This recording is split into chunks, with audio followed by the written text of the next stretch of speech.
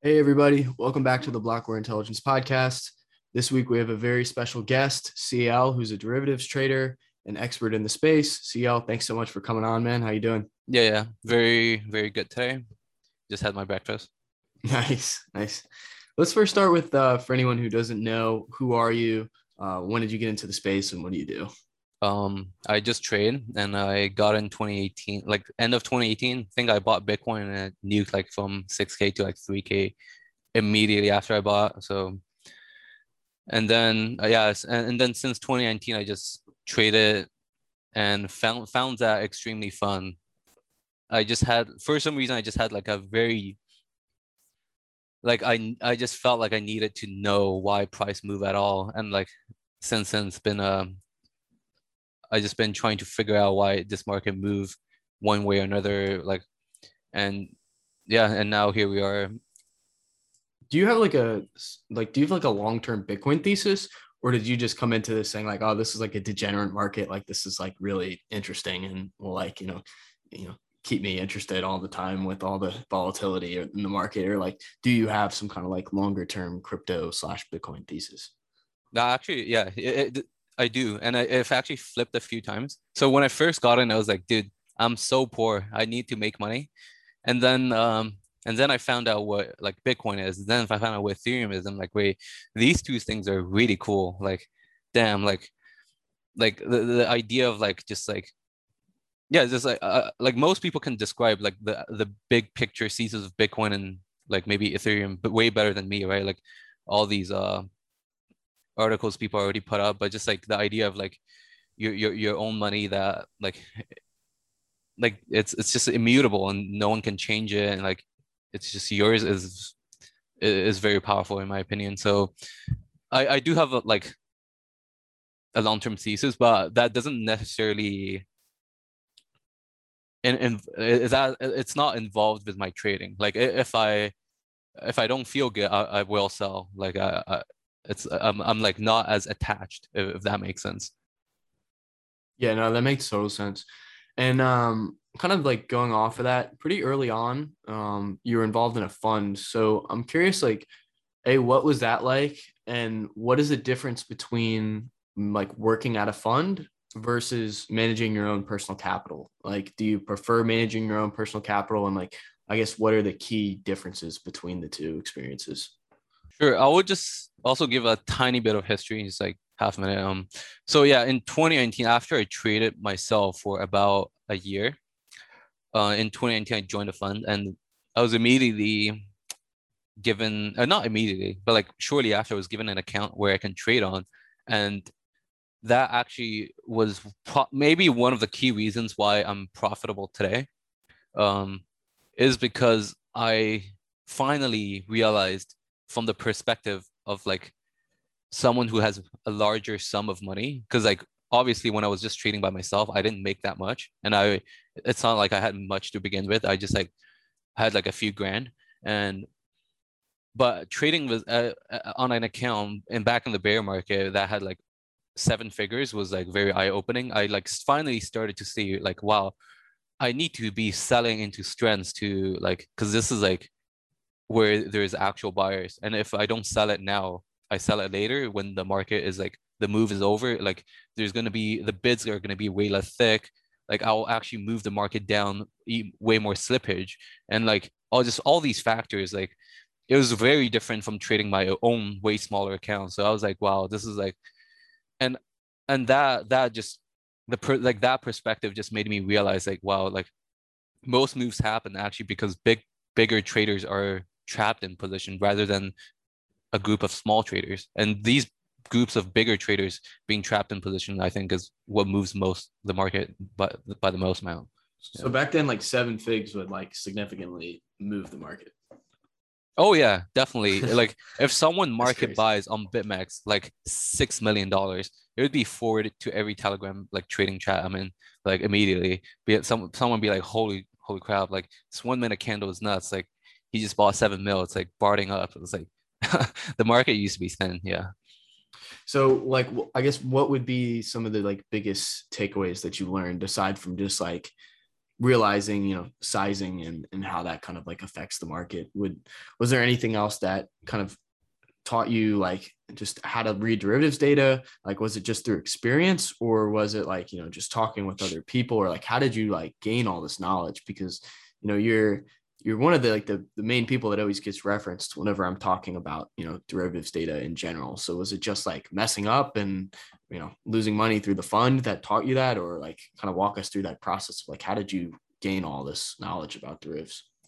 Yeah, definitely all of what you said helps. Like losing money and then like as like kind of just like paying tuition to the market as part of learning, understanding why you were wrong. Like you could be like say bullish and then say the market was wrong, but like the market can get more wrong than you expect and stuff like that. Just like um yeah, like you always need to keep in mind and just like yeah, talking to a lot of people helped me definitely a lot because then but over time I think I what I did the most was still by myself.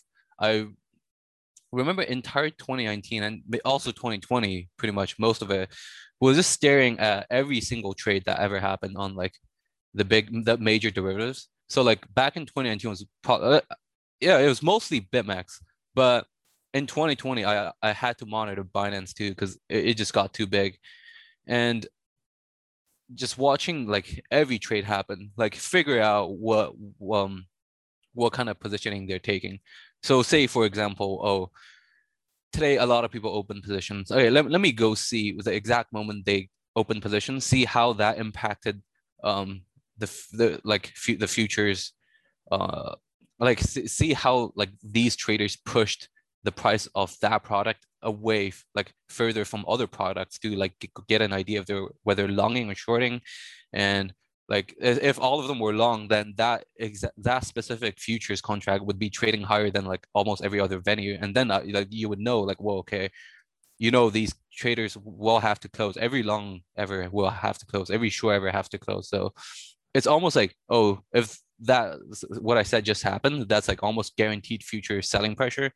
And just like stuff like that, I would just keep monitoring, and like I would keep every trader in mind what their liquidation might be, what their invalidation might be, what their why did they try to like make a breakout trade here? Like are they drawing lines, or are they also seeing other, but like are they seeing spot buying and going with the flow? Like I try to like feel why every trader is there and like think where they might get invalidated. And like there would be like levels where like a lot of people would like choose to be invalidated, and I try to abuse these levels a lot. Be like, I'll just like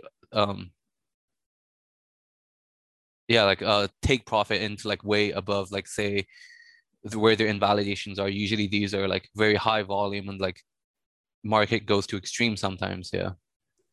And like kind of on a similar note, what do you look at like when you wake up in the morning and you just want to get like a quick like market edit, like, market overview in like, 10, 15 minutes just to catch up about like where the market is overnight? Is it mostly derivatives? Obviously, you're checking price in the morning, but like, what are some of these things that do you have like a checklist, or is it like a dashboard that you have for yourself, or like, how does that process work for you? Right. So I wake up, like say today I woke up and I saw ETH moved a lot. So I try to figure out why that happened. And it did seems like FTX spot had a bit more average than volume. So I was like, okay, that may have contributed. And then some open interest been moving down on FTX. Let me see also. Oh yeah, so some Binance longs entered, not that much. So I just kind of like be like, okay, so that's what happened. And then I would just like see how much volume is being traded to get an idea of like how like just how much what do you call it, like yeah, just how much of existing participants, mostly traders, are swapping hands. Because like that's important to me because like I need to know like if traders swap their contracts against other traders, because then it means like, okay, say ETH was higher today and a lot of volume was traded, then I would know, okay, maybe longs at 2,500 today or 2,400 that opened probably sold to another person that longed at 2,600. So now I have to rebuild my profile of the current trader traders that have positions. So it's like, okay, now I need to shift some of the profile in my mind to that. Some traders are now long at 2600 and may also be short. And then I'm like, okay, if traders are now long at 2600, where their invalidations might be, where like just where like if it keeps going higher, where shorts might start folding even more, like just have an idea of like I'm constantly building a profile, like just in my mind of like where like what how the market is positioned basically.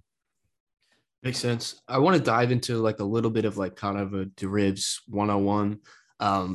As concise as I guess you can make it, and then we'll move on to maybe a bit more interesting stuff for people who are maybe a bit more sophisticated. But let's first start with like, what is a futures contract? Like, what is the purpose of a futures contract, and then what are the different type of products that are offered in the Bitcoin market, whether that be actual like 3 month futures contracts versus like a perpetual swap. Right. So futures is just like two traders, or it could be a market maker, like agreeing to just like just kind of like settle where they sell and buy. And it's like usually people do it for like actual things, and like maybe it wasn't as degenerate in the past. Like farmers actually sell how much rice they would have 3 months later now because they think it's a good price to lock in their profit, and in case price of rice drops for some reason. And like, but now it's like in crypto it's a bit more weird because it's like you can just buy sell spot, but we're trading this perpetual thing. That's like basically it's the same thing except you can get leverage on. So maybe the only benefit is like you don't need all your coins or like all your like USDC in like on the exchange to like have the same buying power. Like you can say have 1/5 of your net worth but use X5 leverage, and that then it's like okay, you have the buying power of your net worth, but like because of leverage you can like basically as if you have your whole portfolio on there or something.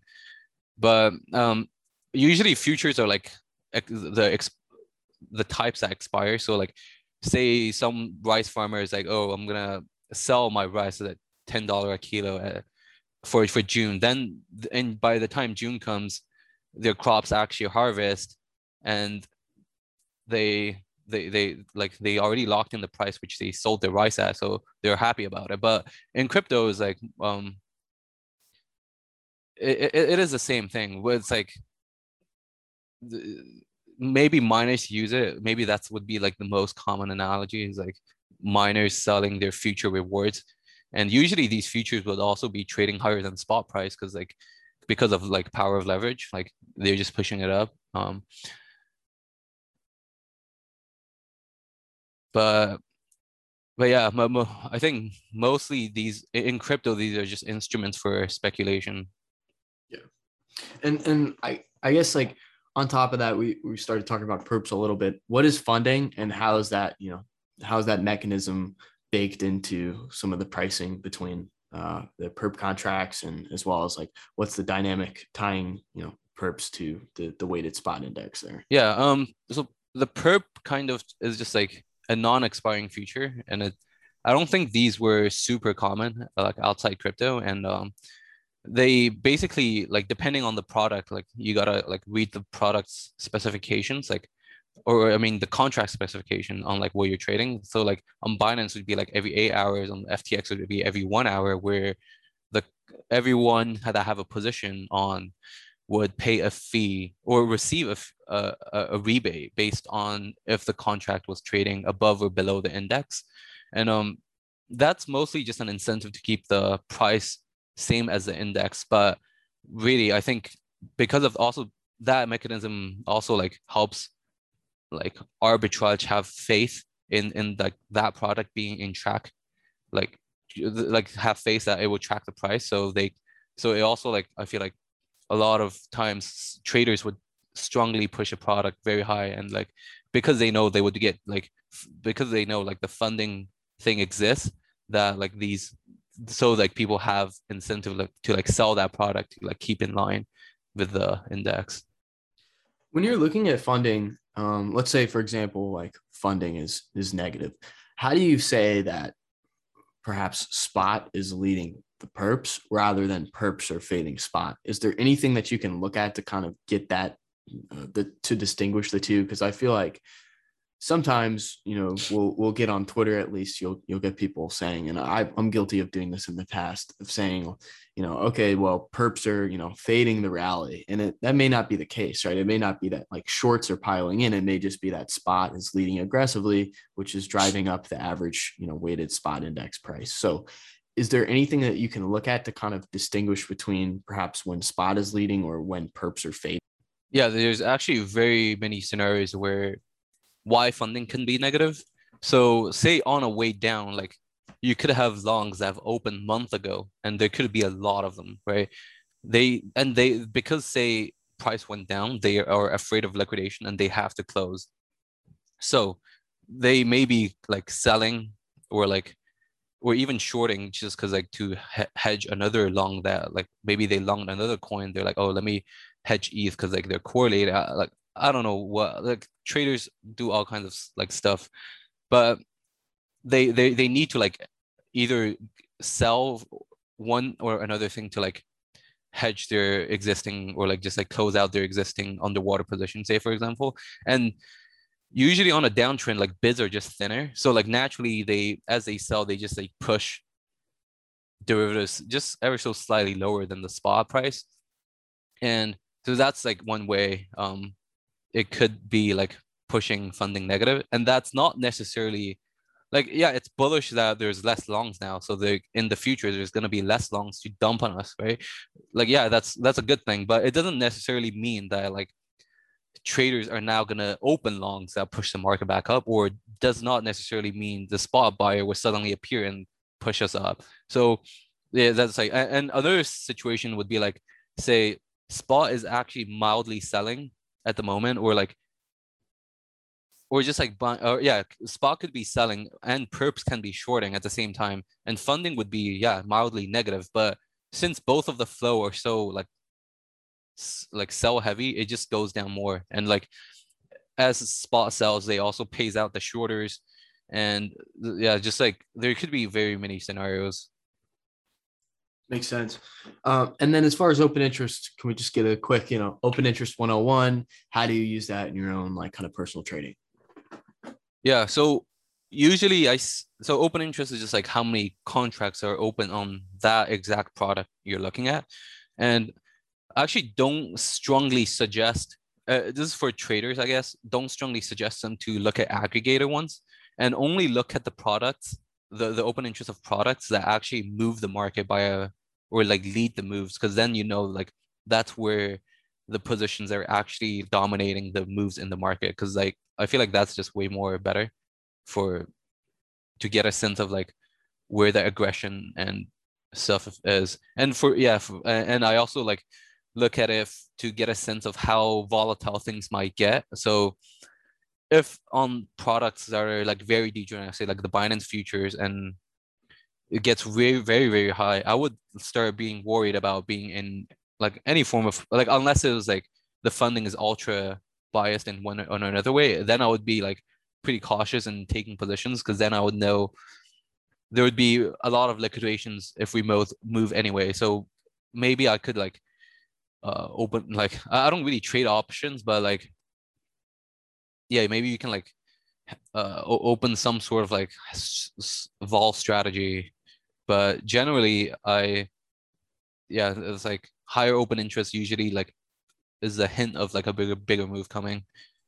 And usually massive moves in crypto usually leads to like open interest getting wiped.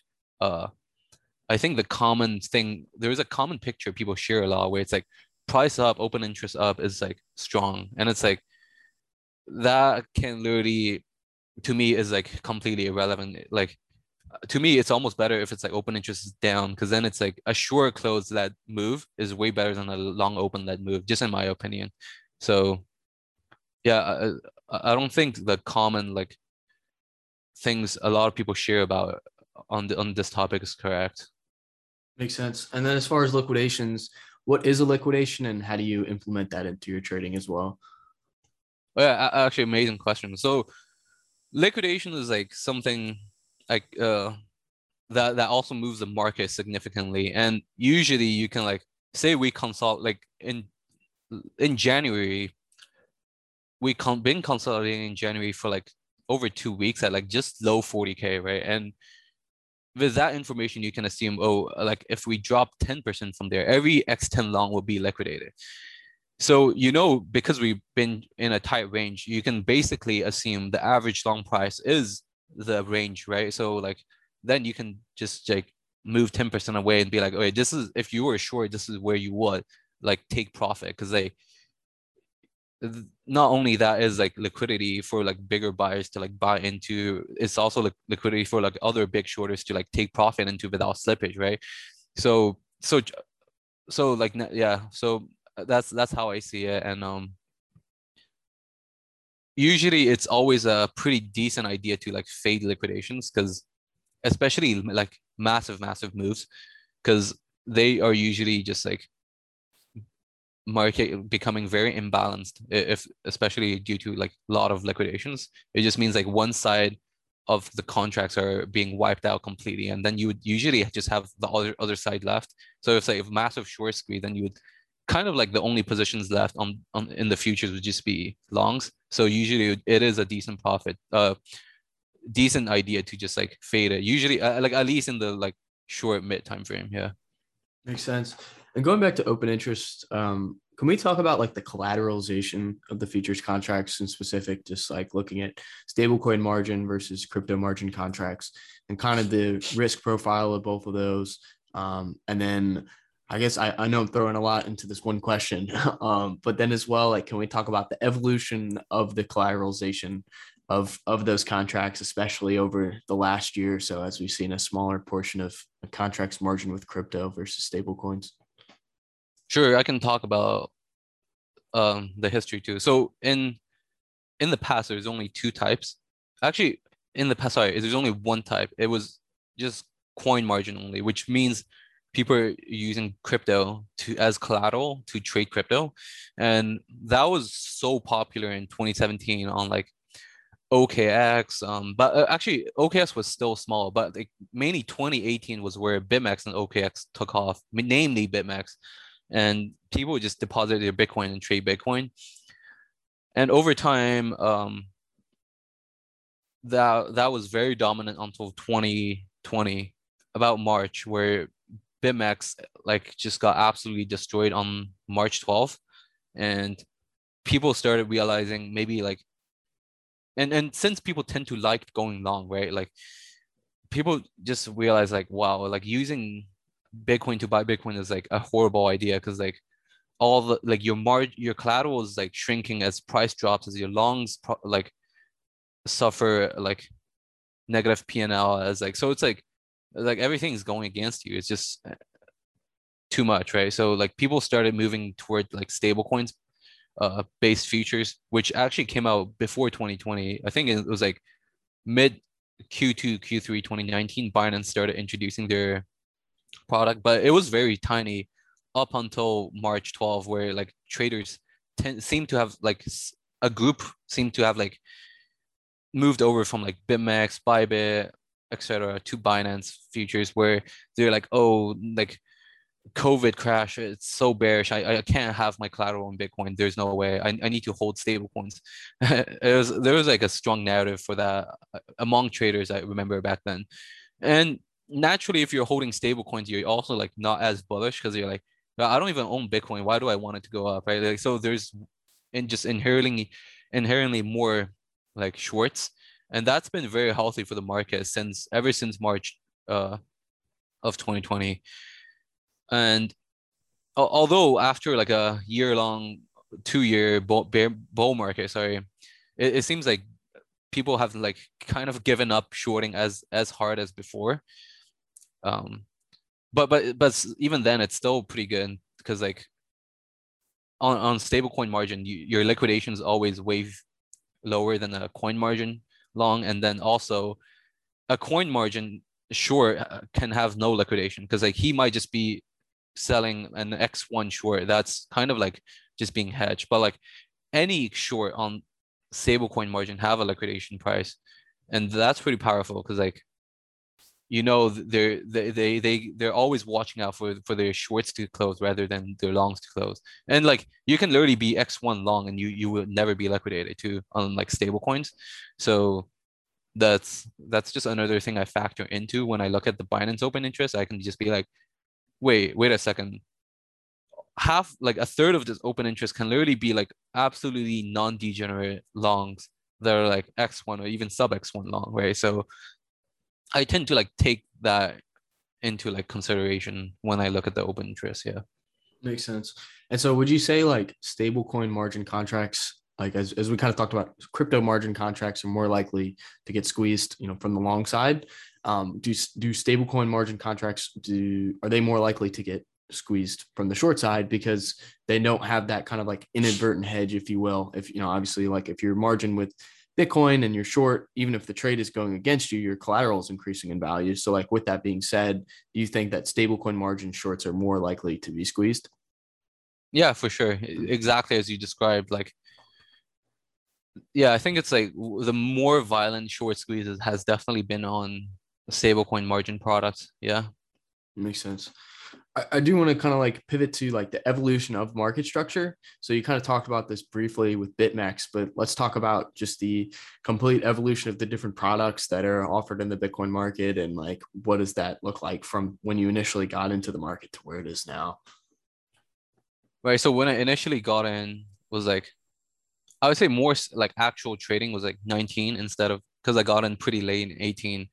And honestly, the only place you should be trading at back then was BitMEX because like that's where a lot of volume was being done, which means you can actually get your position filled very quickly, get in and out without much slippage, or like usually way less slippage than other venues.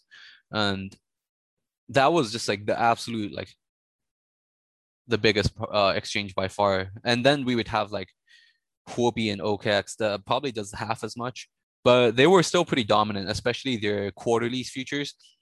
And yeah, I just remember back like Asians really loved trading these quarterly futures, right? And no, and other people on like everyone else on BitMEX loved the perpetual swaps.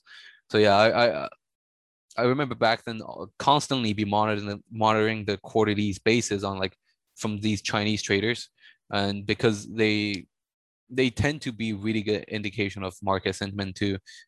Yeah, actually, like all these products are like BIMX would go negative, and like OKX, you would see OKX like quarterlies shrinking significantly, like the basis and stuff. So Makes sense. And you talked about quarterlies a little bit, which is actually really nice because that's my next question I have written down. So, what are quarterlies, and how do you implement that into your analysis? yeah, so these two used to be way bigger, like just for reference, like say today, BitMEX is dying. It traded a billion. But Binance traded like 20 billion, right? And but if if Huobi's quarterlies were still alive today, I would think it would trade like 2 billion today. Yeah, usually it would be about like 1/10 of like the perp swaps, which is pretty big. Given now it's only doing like 100 million, which is yeah, we're very like the non-existent anymore. And so quarterlies are like every 3 months they have like a futures that actually expire. It's like, oh, if you had a long, then depending on the day it expires, if you were in profit or not, you just get your P&L, and it's as if your position is just everyone's position on that contract just closed, and then it just the next like season starts, and it's like, oh, that's a new quarterlies. If you want to go trade quarterlies, just go to the new one now, and it's like just like the March, June, September, December's. And yeah, right now the ones are March and they're trading pretty low at like 5% uh annualized yield. So yeah, usually these have gone negative in the bear markets. Back in 2019, yeah, like I it was always a pretty good time to buy if it goes negative for a while.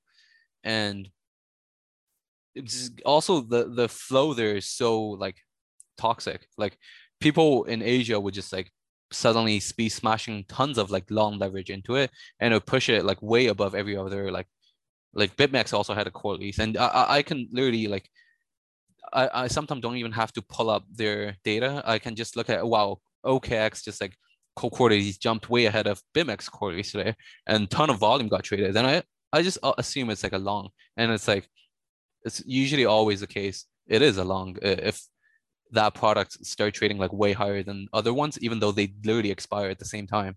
And yeah, I remember back then it was just like the market was very inefficient, and people would just be like opening and closing very large positions, um, and just like moving that basis, and it's like it's almost like a live indicator of like how degenerate, how like or how bearish, how euphoric the market was. Yeah.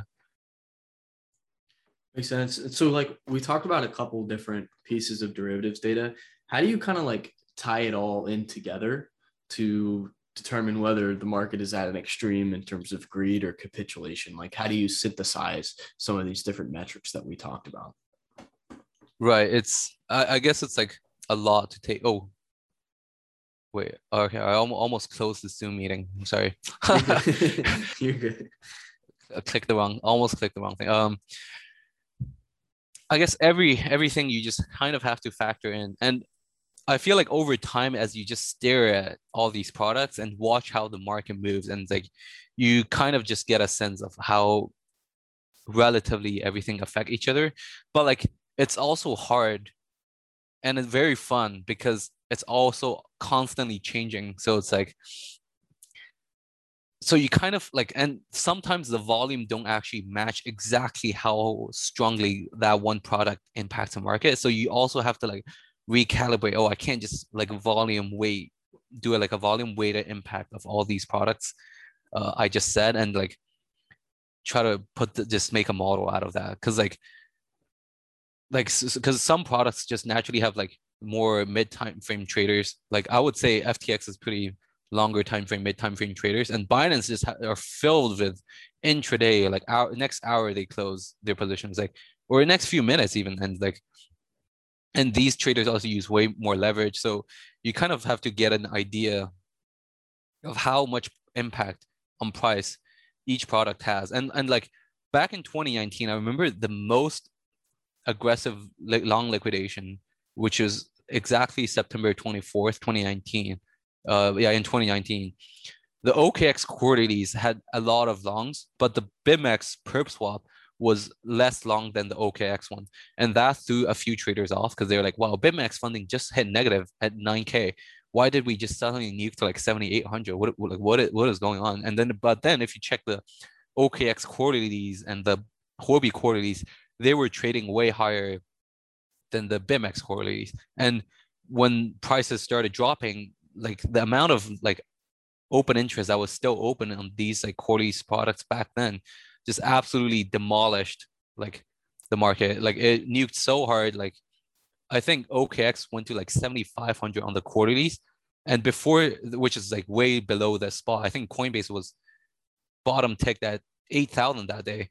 And then, but the more extreme part is like it traded at a premium above Coinbase before the nuke. So like the traders longed above the Coinbase, like longed above where everyone else is, and then they got liquidated where below where everyone else traded. So it was like the biggest swing ever, and it was like so just like but now the quarterlies are way smaller, so you don't have to be worried about making sure there's like I mean there's still traders there. You like so it's nice to like factor in like how long or short it if you want to like have a complete picture, but it's nowhere as dominant as before.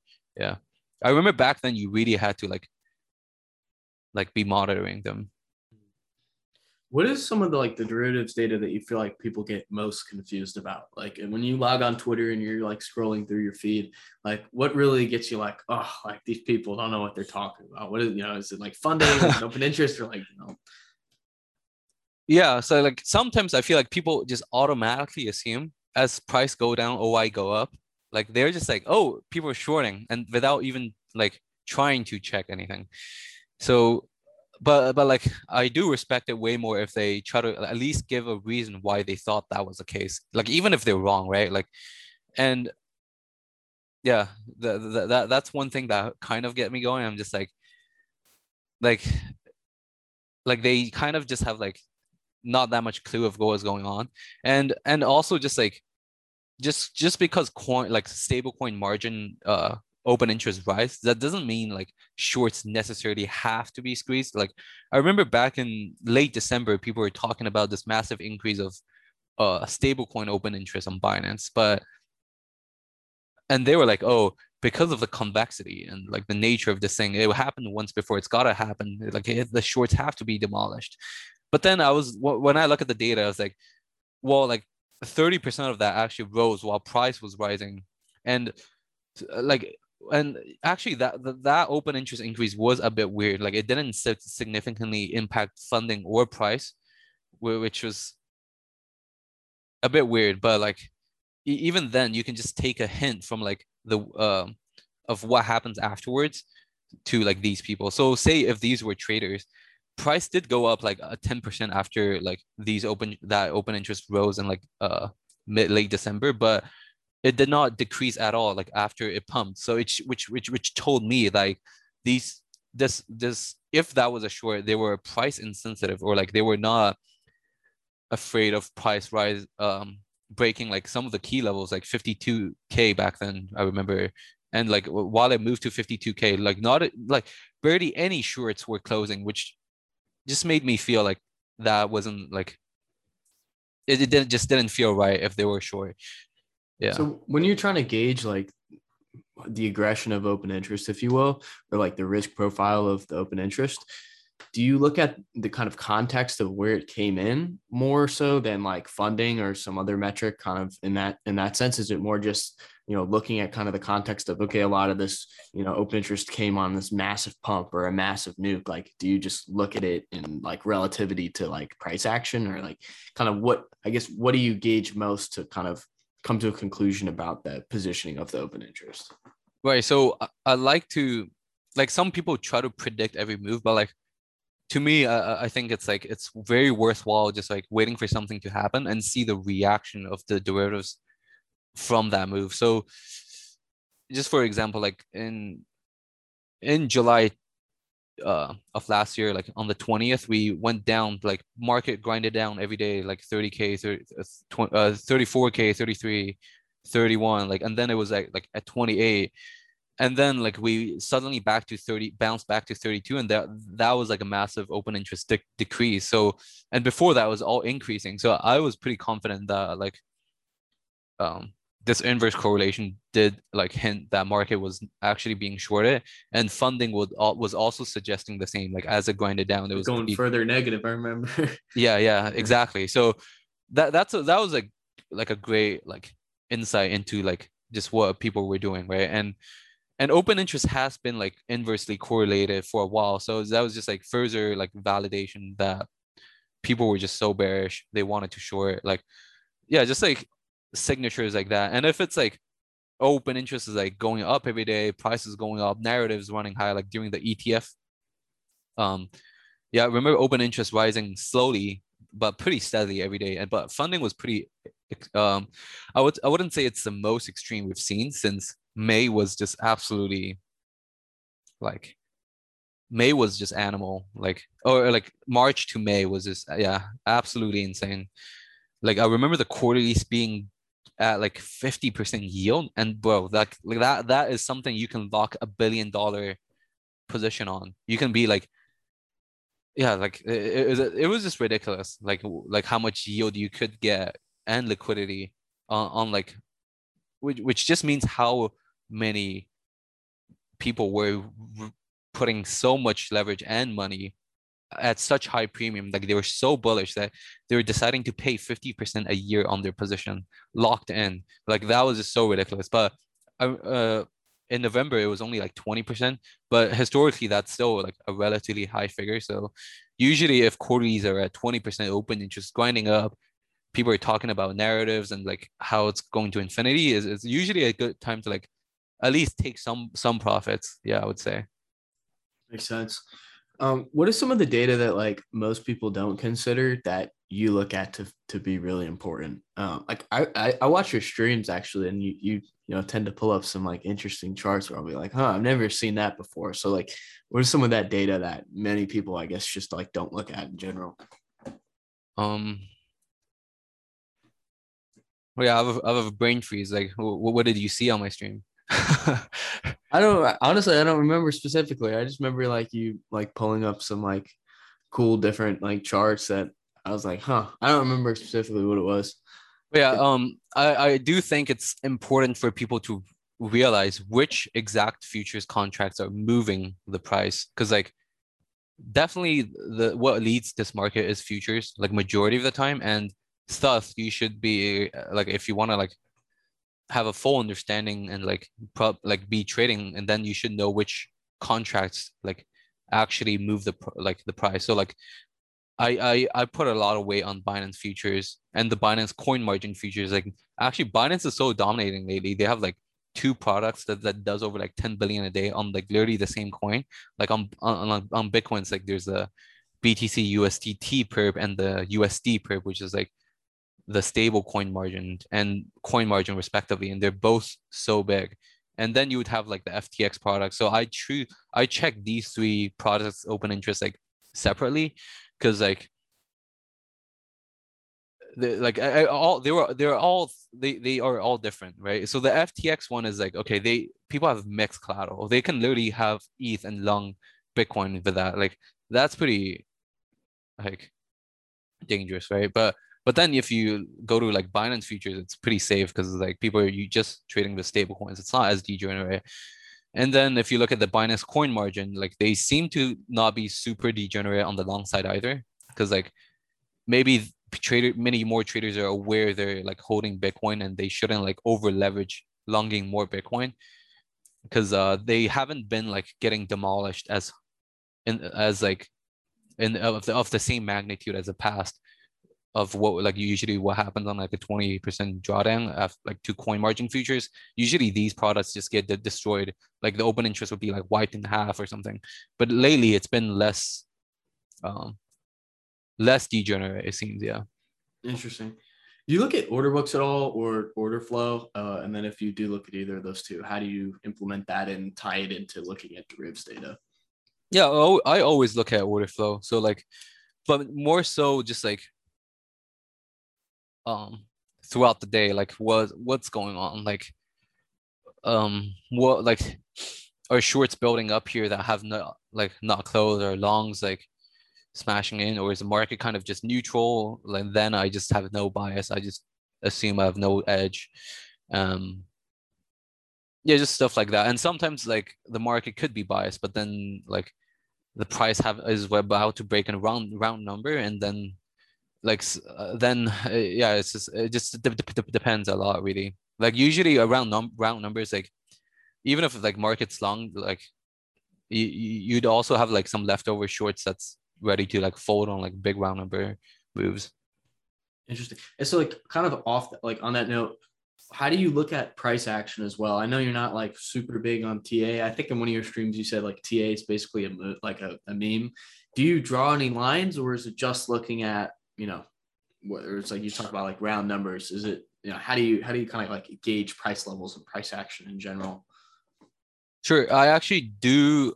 I don't necessarily draw lines, but I know given that so many traders do, I kind of just like subconsciously like have an idea. So of like where these lines are, right? Like, but like to me, horizontal is just like the most important thing in this market because horizontal is just basically the price, right? And as price go up and down, it affects every single trader's P&L on futures, and that's very important because like traders are very sensitive. Like they're always seeing like their how much money they're winning or losing, right? So like so it's just naturally the most powerful thing, and like horizontal levels are also where people get liquidated, where people's stop loss are, where people entries are. So like I do look at where like these levels are because like I might draw a line. Like say today we topped at like 38.8. Cool. Next time we take that high, we're probably also smashing 39 at the same time. Just from like shorts closing. There's just like I'm not saying like 100% does, but I'm just saying it's like a very high probability just because like the way the market is right now. Like say for at the moment, like it's mildly shorted. I wouldn't say it's net shorted, but like Yeah. So like that would be my view if I have to give one for what I see right now, right? And and another thing I tend to give horizontal levels a heads up to is like it's just having an idea where people get liquidated. So like I was talking about how like before this move down, like the early to mid January for like 2 weeks, we were sideways at like 42K. Cool. 10% away. That's 37, 38K. So I know there's gonna be like a lot of volume there that's gonna take place, a lot of traders being liquidated. So naturally I just like be like, okay, 38 is where people get wrecked. And if price move there, I'll need to like start focusing on seeing how much money is buying up these liquidations and watching like if there's big spot buyers stepping in, or if or is like there still too much leverage that needs to be rinsed out, that like we just nuke through it because there's too much liquidations, or what happens, right? So I do have in mind some levels, but honestly, like TA is not really. Yeah, I just never did it really, and I didn't have to use any of like the RSI and MACD to make any money. So like I'm profitable just using my own system. So I just never really looked into it. Makes sense. And this might be very nuanced or kind of like dynamic in your answer, but what is like your mental weight for determining your market outlook when we look at like, okay, what's the percentage weighted to derivatives or to price action? Or like, I know you don't look at on chain, but like for me, that's weighted a certain percentage in there as well. So like, is there kind of a certain makeup in your mind of saying, okay, like, this is the most important thing, this is, I weigh a quarter of my outlook. Like, I don't know, kind of like how do you like structure that between all the different things that we talked about? Like Oh, is that's a like is hard. derivative, I'm assuming derivatives is most important. Like, is that at the forefront of your mind? And then like price action is the second most important in order. Like, I guess it's just a very dynamic thing that. Yeah, I try to think of all four things I think. Um like what existing positions have to close, why someone sidelined might have to buy or sell. They could be like wanting to sell for a while or wanting to buy for a while. Like why would they do it now? And where price would cascade, and just in general the chart pattern. Because like I know I'm like pattern sounds like TA, but like I'm more so talking about, say, just like where people get liquidated, to be honest. And like I tend to give all of them weight because like they all impact the market quite significantly. So back in when narratives were still hot, like pretty hot, like as price were moving up back in like January, I remember Tesla bought Bitcoin, right? And it's like that was like the biggest thing for a while. And then I had like in my mind, I'm like, okay, well, I can't just be like randomly shorting, even if I wanted, like, I think this is like a bubble, just because what if like another company buys, right? So like that, so like that's one factor. But then I also see like there's so much open interest, just keep longing. So that's like guaranteed sell pressure in the future. But like, can they be paid out like by a massive spot buyer, like another company? Yeah, they could, but like I don't know. I didn't know how to weight the percentage of these chances because like they were unprecedented, right? And to me, I didn't have. I'm pretty like laid back as a trader. I'm like, okay, if I don't not certain, I don't have to make money on this trade. Like, so I remember back in like after Tesla bought, I very rarely took a position for a very long time, up until after we nuked in May, which kind of just told me, okay, actually that was just leverage and not another big company buying. And yeah, just like stuff like that. And and like just knowing where like people get liquidated is pretty important too, because like that's how price tend to move the most, right? And like if you want to capture the most percentage, like that's definitely have to be like uh thinking about that. And you talk about order books, like I think order books are relatively alpha still, but like especially in a long-term picture. So back in January of 21, or like February after Tesla bought, you can see the amount of bids on derivatives and spot was just very thick. It was just like spot wanted to buy lower, derivative wanted to buy lower. There's bids chasing the price all the time. But over time, it slowly started thinning out. Like it got thinner in maybe May, like late April after the Coinbase IPO. Like I've never traded any stock, so I don't even know if these terms are correct. Like they went public. I don't even know what that means honestly, but yeah, something happened. People were bullish, but their bids got filled and price didn't really react that much, and so bids started thinning out over time. And then we had to test like Elon saying, "Oh, Bitcoin does pollute the earth or something," and then we moved down a lot after bids sent out. So it's like you can kind of gauge how much people want to long based off like some of these data. Like, oh, is open interest still rising or is it like flatlining? If it's flatlining, it's probably like we're running out of like apes to keep like leverage longing, or like we're running out of like apes to bid if there was like a liquidation. And if there's no one to bid a liquidation, the price just kind of get hurt very badly. So just like data like order books is more so like how much sideline longs want to keep like buying the dip, I would say, which is quite good data. Yeah. That was really insightful. And then what are some like the platforms that you look at to, gauge all these different things that we talked about? What are some of your favorite, platforms in general? I know like Skew is one of them. What do you look at for order books, order flow? What do you like to just look at for general open interest, all these kinds of things?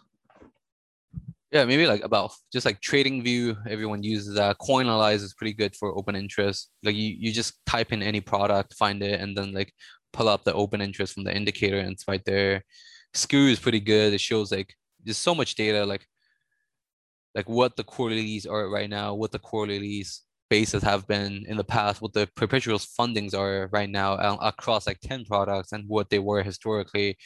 Like these charts are really nice to look at. And for order books, which I don't look at as often, but I do check it probably like every other day, is like Trading Light. And these are like pretty much all the biggest ones. I think none of them are like anything too exotic. Yeah. Sweet. And then a couple more fun questions. First of all, what is the cat thing all about? Where did that kind of originate from, and like what does it mean? Well, what do you mean by what it means? Like what does CL means, or like what was cat mean? Yeah, what does the cat mean? Oh, actually it's like a hard question. It's like sometimes you just see something and you're like, yeah, that resonates with me. Hell yeah. It's like how you choose your username online, right? Like why are you like why did I choose CL? Why did Sisyphus choose Sisyphus? Why do you choose Will? Like maybe is that your name or Yeah, that's my real name. okay, yeah, okay. Yeah. So that's just your name. But like a lot of like when you play a video game, is it still Will or is it something else? Yeah, I'm pretty boring, but yeah, I know what you mean though. Like Yeah. you just intuitively are like, oh, I like, it's just I resonate with that. Yeah. So something like that. And but like actually I didn't find this picture it's either light crypto or Trajan, which is Split Capital on Twitter. I think they were sharing like sending me cat pictures or something, and I was like, yeah, this resonated with me. I just became a cab. This is like 2019, I think. Yeah, and Cool. ever since like I was like, dude, it would just be hilarious if I like just got big artists to draw me, and that's since then I'm just like, oh, if I had a winning day, dude, our artists are so cheap because like they don't make much money, so like you can just like pay them to like draw you for like pretty low sums. Like some of them just like a couple hundred, and it's like honestly they put so many hours into it. It's like yeah, relatively cheap in my opinion. So I've like bought tons of like my cat art, and then like people thought it was hilarious, and now I'm like kind of just now known as like this persona. Yeah. Yeah, cool. And then what are socks? I always see you talking about socks on Twitter. What's that all about?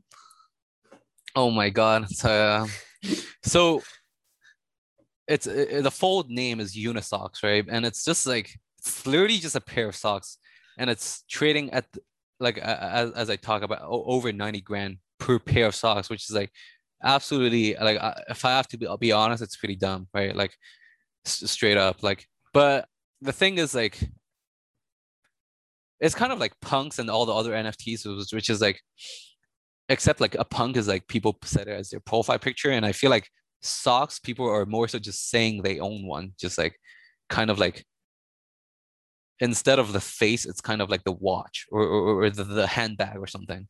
And I guess like since it's like one of the first like thing people collected that came out of DeFi in general, that is why like probably why so many people hold on to it. They're like, wow, this is like Uniswap was like the first thing in DeFi, one of the first thing that like really blew up. And then socks was like their first, for the first merchandise kind of like anyone really ever put on chain, right? It came out I think in 2019, and I'm pretty sure it's the first like digital physical thing that came out. And now Nike is doing these like clothing that's like has an NFT that comes with it. So it's like it is like I guess you can say it's like a old OG thing kind of, but like this is like I'm not saying like you should really buy one because like yeah they're pretty fucking expensive. So but yeah, it's just like one of these many like historical like items from crypto that exist today that is somewhat valued at something. So it's like also there's like Mooncats like thousands of dollars for a cat picture. It seems ridiculous. I mean, this is more ridiculous, but yeah, like punks are pretty ridiculous. Like now the Bored Apes are going viral. So yeah, so it's kind of serious, kind of not. Yeah, kind of serious, kind of not. But there's it's like all these like people also like make a group chat out of these things. Like, oh, there's like a gigantic Mooncat Discord, right? It's like, and there's like a bunch of friends here, and like there's a sock like Telegram chat, a lot of like DeFi OGs like Leshner, Hayden, like Mike that made Rainbow Wallet, like Kane, which is founder of Synthetics, are like just chatting there. And then you also have like these punk chat groups, which is like way bigger.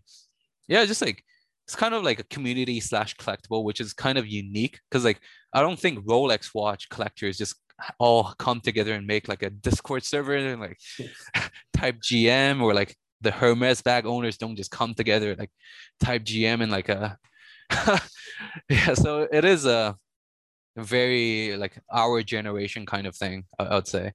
But like I wouldn't say just because like it's cool like you have to buy it, like it's nah, like if you have like way too much money, you're so bored, okay fine, it's like like okay, I'm not saying I have that much money, like I bought it when it was cheaper, right? Like it's hard for me to like throw like six figures on a punk or the like yeah, because they're I mean like especially after this year, to be honest, because like this year I actually went outside of my room and the real world is very cheap compared to crypto. So I'm just like, oh my God, like, this is ridiculous. So yeah. That's hilarious. Hey, CL, I really appreciate you coming on, man. And I really appreciate the conversation. I know I learned a lot. I'm going to have to listen back to this, and I'm sure the listeners feel the same way. Before we wrap up, is there anything that we didn't talk about that you want to kind of get off your chest, or just anything that you want to leave the listeners with before we wrap up here? Oh, I would just say like, if you're like general, like if I have to like give some sort of like trading advice, it would be like depending on like how much money you have currently. Say you have $1,000, right? 5 grand, a grand of 3 grand.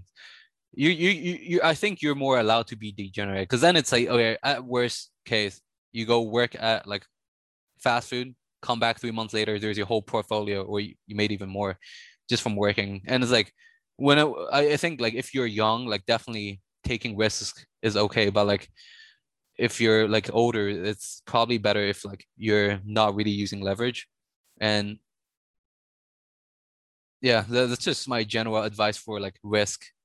And like it is pretty disheartening if you like lose like a trading account, and I've lost probably like 4 in 2019. And I would just say if you truly believed you have an edge and you can just like try to execute better, but like overall like it is also like a very mentally expensive career, in my opinion. So one thing I actually do, like as a trader, is when I wake up, or actually just every moment really, when I'm like thinking about if I should take a trade, is I analyze my mental state. Am I tired? Am I exhausted? Am I tilted? Am I angry? Like, am I gonna revenge trade if I lose this trade? Like, or am I like just pretty content and like I think I'm making a wise decision, or just like making a decision that's like at least reasonable given the data I see. And like just like do you think you're like like if you don't feel good, right? Like, or like sometimes people don't even realize they're not feeling well. So it's like even important to realize if you can see through the clouds and realize if you're actually feeling kind of like you're kind of brain fogged or like stuff like that. Because like that, like your mood definitely will impact your decisions and your P&L. Yeah, and that's about it. Awesome. And I just want to give you a little plug in here to just give everyone your Twitter and a handoff to maybe like the eGrow Capital website or anything else you want to plug in before we wrap up. Oh sure, my Twitter is like just CL, and eGrow Capital is just like a group of friends. We fund some projects, but we also like use a lot of the profits and just like kind of just like buy art, commission artists, sponsor streamers, and we don't really ask any one of them to like, oh, like because we sponsored you, like go on your stream and your videos and like tell them about this investment or that investment we made, because like that feels a bit too like show heavy. So like we kind of just sponsor them and like it's like there's nothing there really, not even like a link. So we kind of just like if our investment do well, we just like commission more art, and that's kind of what we do. And we're probably getting into like more fashion stuff in the future. Yeah, and that's about it. Cool. Well, thank you so much, CL, and everybody. Be sure to check out CL's Twitter as well as the eGrow Capital website. Really appreciate you coming on and taking the time, man. Yeah, yeah. Oh yeah. Oh, one more thing. Yeah, sure. The Bloomberg article is coming soon. The eGrow Bloomberg, which is gonna be hilarious because like I don't think they've ever like talked to like a group of like anonymous people. Yeah. All right. Yeah. That'll And be then sick. that's it. Okay, that's it. All right, cool. Take it easy, man. All right. See you.